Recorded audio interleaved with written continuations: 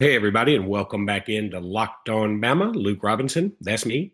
Jimmy Stein, that's him. Jimmy, how are you today? Good. We beat LSU. I suppose people are going to want to still revel in that as I'm steamrolling toward Texas A&M myself. That rejuvenated my hopes for a postseason. You know what? And I'm going to say this right off the bat. Damn you, Herb Jones. Damn you for making me fall in love all over again on Valentine's weekend. I'm going to tell you, that was one of the guttiest, grittiest, gutsiest, dare I say, goober strong performances I've ever seen. I mean, two one-handed free throws from a guy who's about 56% as it is. Yeah, he's not even a good free throw shooter anyway. I mean, that doesn't need to be lost in the shuffle. It's not exactly the guy we've wanted at the line, even when healthy. No, we didn't want him at the line, to be quite honest with you. And you know what? I can already hear some people saying things like, the next time he misses a free throw after his wrist is better, why don't you shoot it with your right hand, one-handed again? And I'm like, look, man, just let him have that moment forever and ever and ever. Yeah. There's magic sports moments. That was a magic sports moment. It doesn't mean that it's going to revolutionize the way the world shoots free throws. It was just a magic moment. It happens in sports. That's why we watch sports, because if you're lucky enough, once every few months, once a year, once every couple of years, you get to see a magic moment, and we saw one.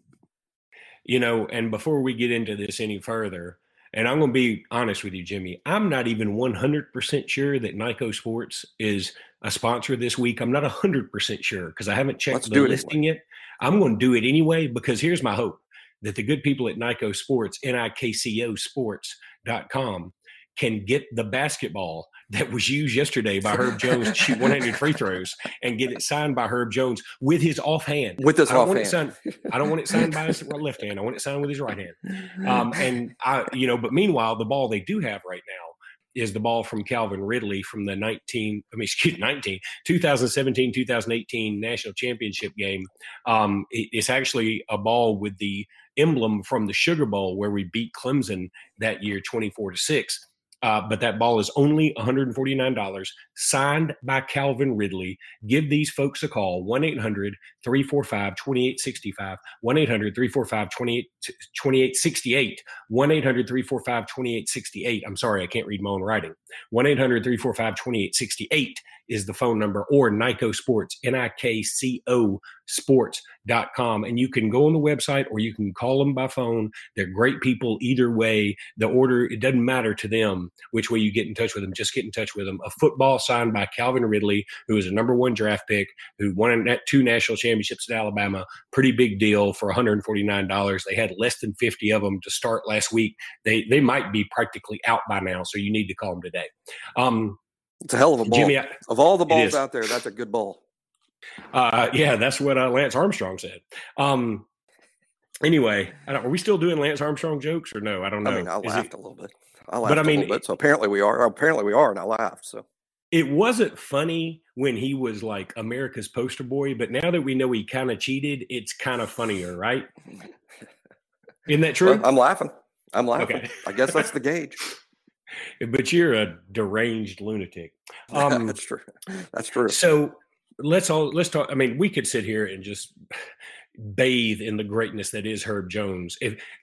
Speaking of bathing, I hope that Herb Jones had no trouble. I hope that when he got back to his dorm room, there were 72 co-eds ready to help him bathe, because he deserved everything. I don't know that I've seen a performance like that from an athlete.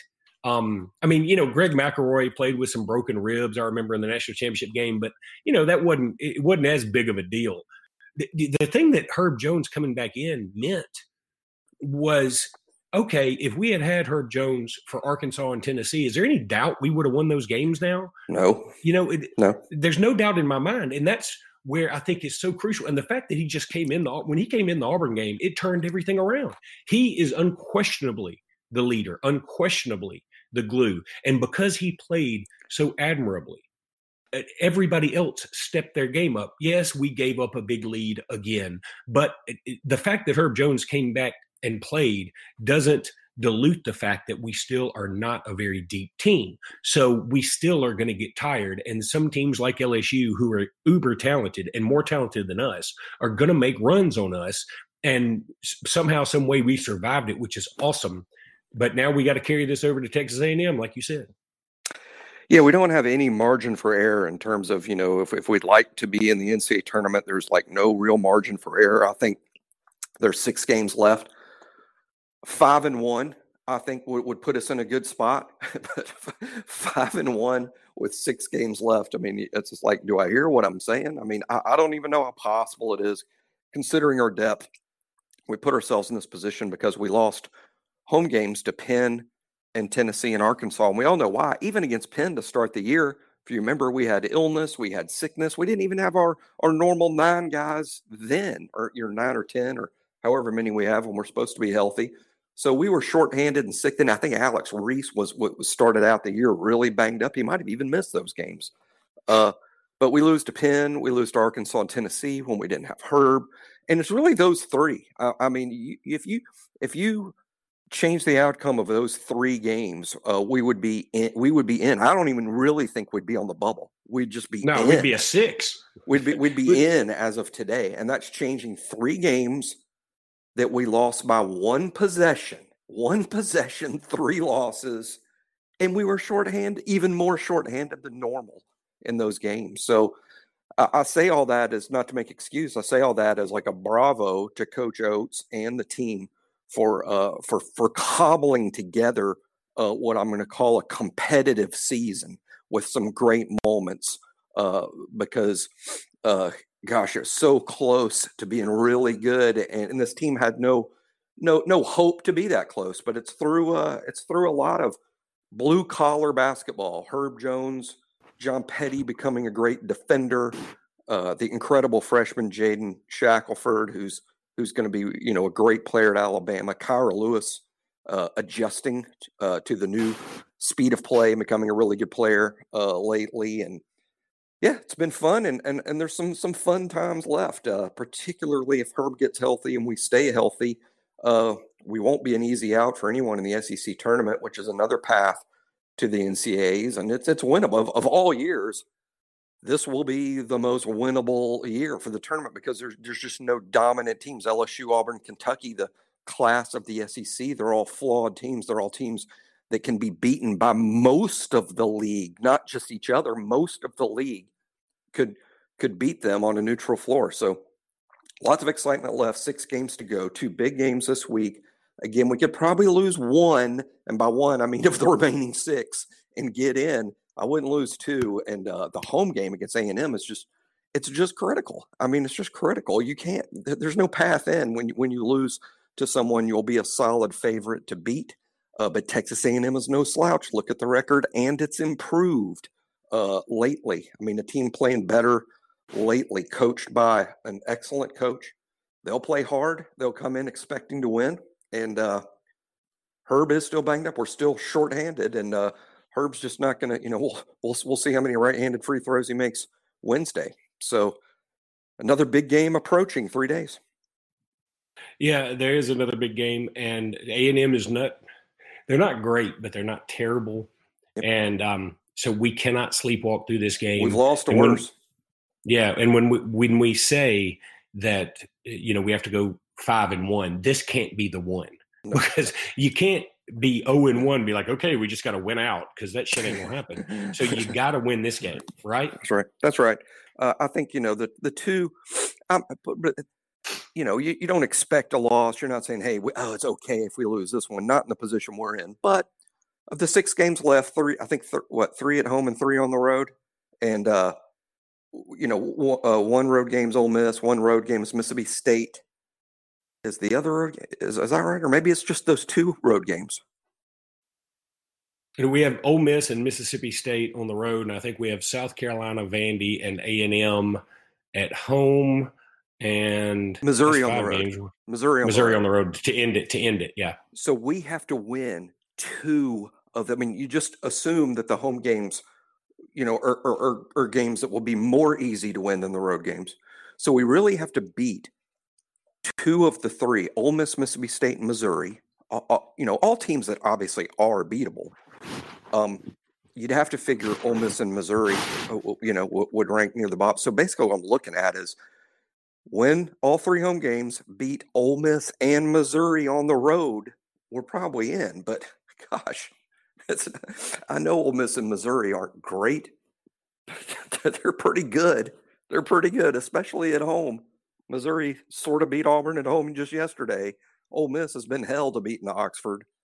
But let's not worry about those. We got 6 games. We got to take them one at a time because any loss could be terminal at this point. So it's A&M Wednesday. That needs to be the only worry.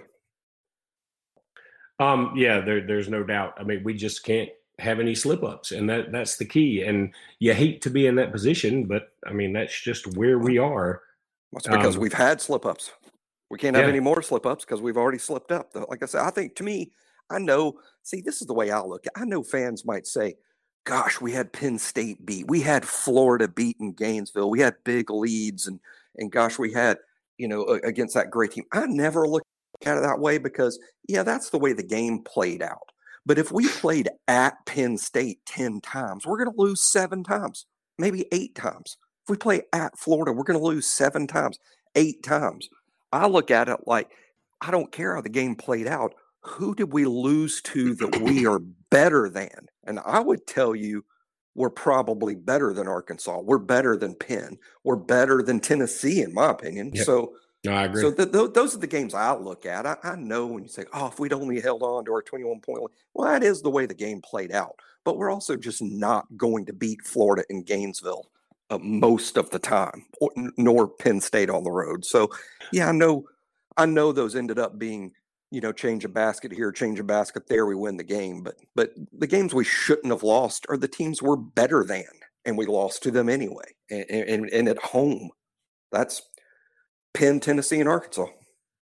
I think one way we're going to be able to gauge where the program is and where the fan base is with the program and Coach Oates in general is how we do on Wednesday, because it's pretty easy for everybody to be at a fever pitch against LSU when we know Herb Jones is going to play a little more. Nobody knew he was going to play that much or that well. I mean, don't forget he had 17 rebounds with one arm too.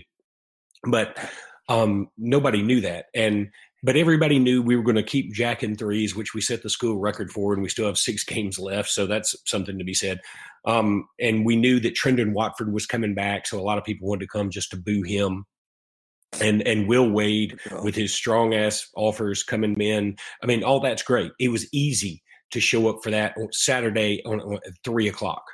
What's going to be a test is Wednesday at 6:00 against a team that most people don't perceive to be very good, that doesn't have a big name, nobody really knows. I mean, I'd be willing to bet the average basketball fan just doesn't know a ton about A&M right now. They're not very good, and so they're not really worth watching because they don't have a fun style either. They're going to be fun later because I think they've got a good new coach, but right now they're not that much fun.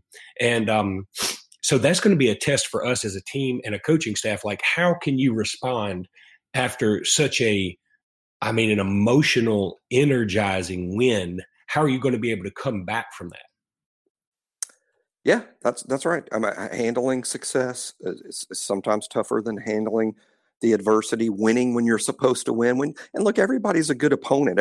Vanderbilt's pretty bad, but everybody else in the SEC is pretty good. It's a weird thing about this season is, we don't really have dominant teams at the top. We have good teams, but there's no dominant teams at the top. But what makes the league so difficult is, there's 13 tough outs. There's 13 teams in the league that you better play well or you're going to lose. So, Wednesday is, hopefully we get a good crowd. I know Wednesday at 6 is tough because so much of our crowd comes from Birmingham and it's a work night and it's a 6:00 kick. You have to leave work early to get there in time. And so hopefully we'll have a good crowd and get a good win because we need to play well because the following game is one of those road games, a Saturday 7:30 tip, I believe, at Ole Miss, which means we'll have an extremely vocal drunk crowd in Oxford for 7:30 p.m. tip. So got to be playing well going in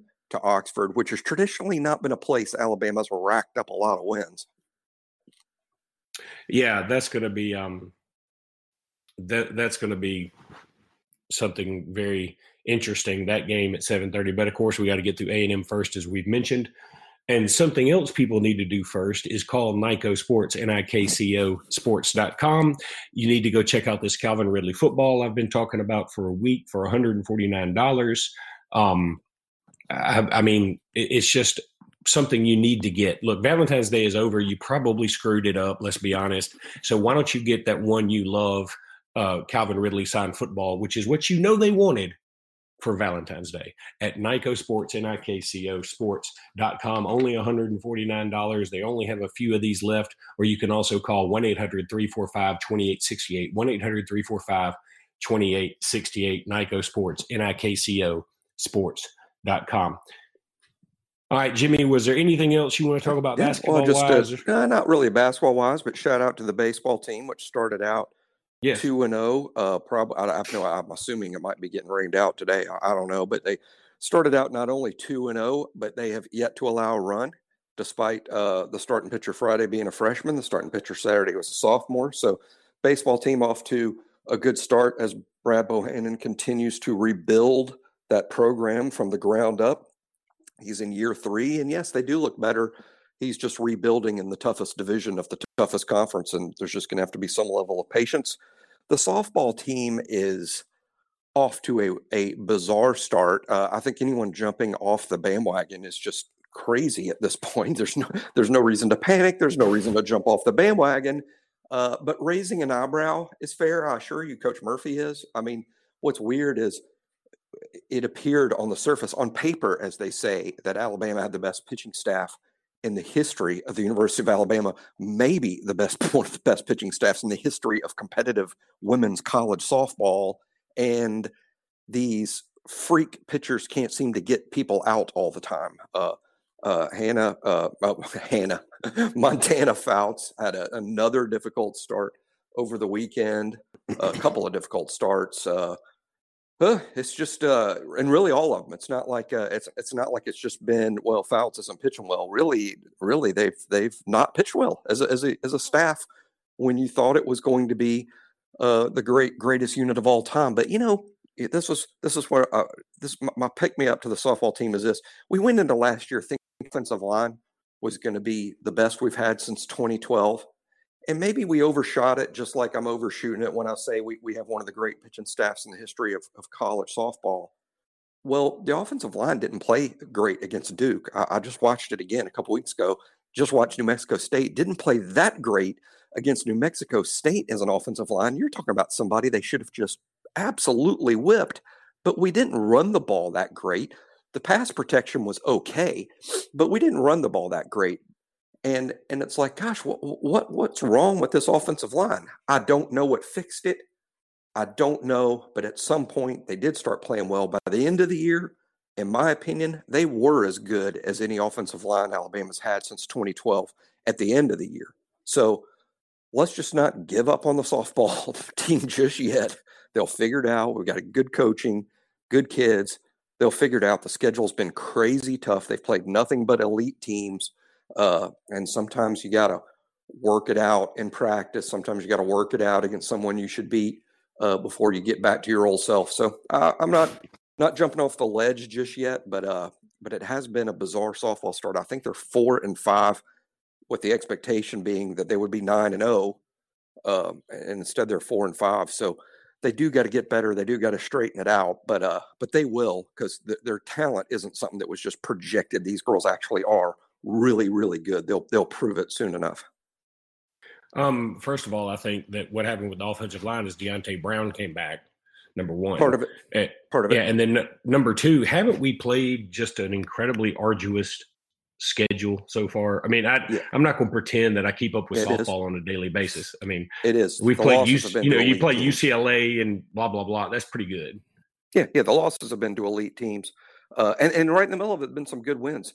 The Washington Huskies were ranked number 1 in the nation. We run ruled them, beat them, which means we beat them 8-0 in a shortened game because we hammered them so bad. So There's been flashes. They'll straighten it out as they pitch better, and they will pitch better. Baseball team is up 6-3 as we cut this podcast right now. So I guess it didn't rain out. I mean, I'm just assuming from this point forward, everything is rained out because it never stops raining for any reason. And it is just, I mean, God, it's awful. Yeah. I mean, been a frog strangler down here in these parts. I mean, what is going on? It's not been a great weather for, this whole winter. It hasn't been. I mean, I'm sure it might be a little different up in your neck of the woods, but here it hasn't really spent too much time being crazy cold, but it stays cool and it stays wet. And we just haven't had a whole lot of pretty days, and certainly not a lot of pretty days where it's gotten warm. Just weird, ugly weather most days. And today, Sunday, it has been raining since daybreak. All right, Jimmy, we're going to cut this podcast a little short today. Anything else you want to throw out there right here at the end of it? Football, Charlie Strong. That is true. Yeah, interviewed in Tuscaloosa on Thursday and been there for a couple of days. Nothing official, but of course, Alabama, nothing really moves official. Freddie Roach must have worked for Alabama for a month before they made that official. That's just sort of the way it works now. For whatever reason, there's all this background stuff and tests, and you got to take a test. I mean, it's all this background stuff. And for whatever reason, Alabama doesn't like releasing it until every duck is in a row. It appears Charlie Strong will be a defensive analyst for Alabama. And no, I mean, when it's an analyst, you got to like the price. And secondly, it's nothing but upside. His eyes, his way of looking at things, it will all be valued. It doesn't matter that it didn't work out for him at Texas or South Florida as a head coach. He clearly knows football. He clearly knows the sport. He'll have ideas about recruiting. And what's interesting to me is here's Coach Saban bringing in a defensive-minded coach, former defensive coordinator who has no experience in his system. To me, this is Saban saying, all right, what I want from you, Charlie, some new ideas. I'm not going to implement them all. I'm not going to say out with the Saban system, in with the Charlie Strong system, but I want to hear some new ideas. We're obviously not doing everything perfectly. The defense hadn't been that great the last 2 years. Yes, we've had some injury issues, but I can't help but wonder, here's my we'll leave it with this controversial statement that we'll play with all week.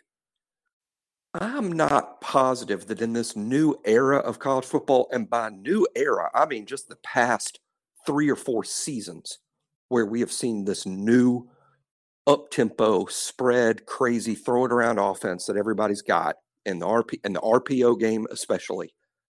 I'm not sure the old school Nick Saban defense has adjusted to this RPO world. And that's and I'm not being like critical.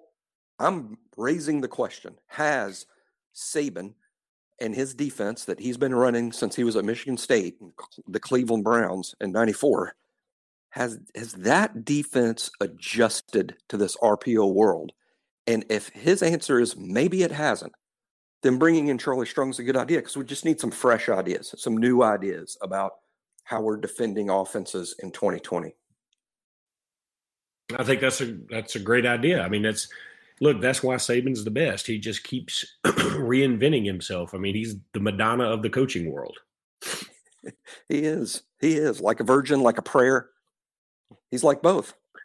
He's on the borderline. How many other what other Madonna songs are there? Well, he is on holiday. He is on holiday as we speak. Yeah, I know fewer Madonna songs than I thought I did. Yeah, I know. If you'd asked me, like, how many Madonna songs can I name? I'd go, 25. And then in reality, after 7 or 8, I'd be going, and then there's Material Girl. Material. He's a Material Girl. That's good. That's not bad at all. All right, buddy. Well, we'll cut another podcast tomorrow. Want to thank everybody for listening. We appreciate you guys, and roll tide, everybody, and keep reveling in this Herb Jones greatness. Roll tide.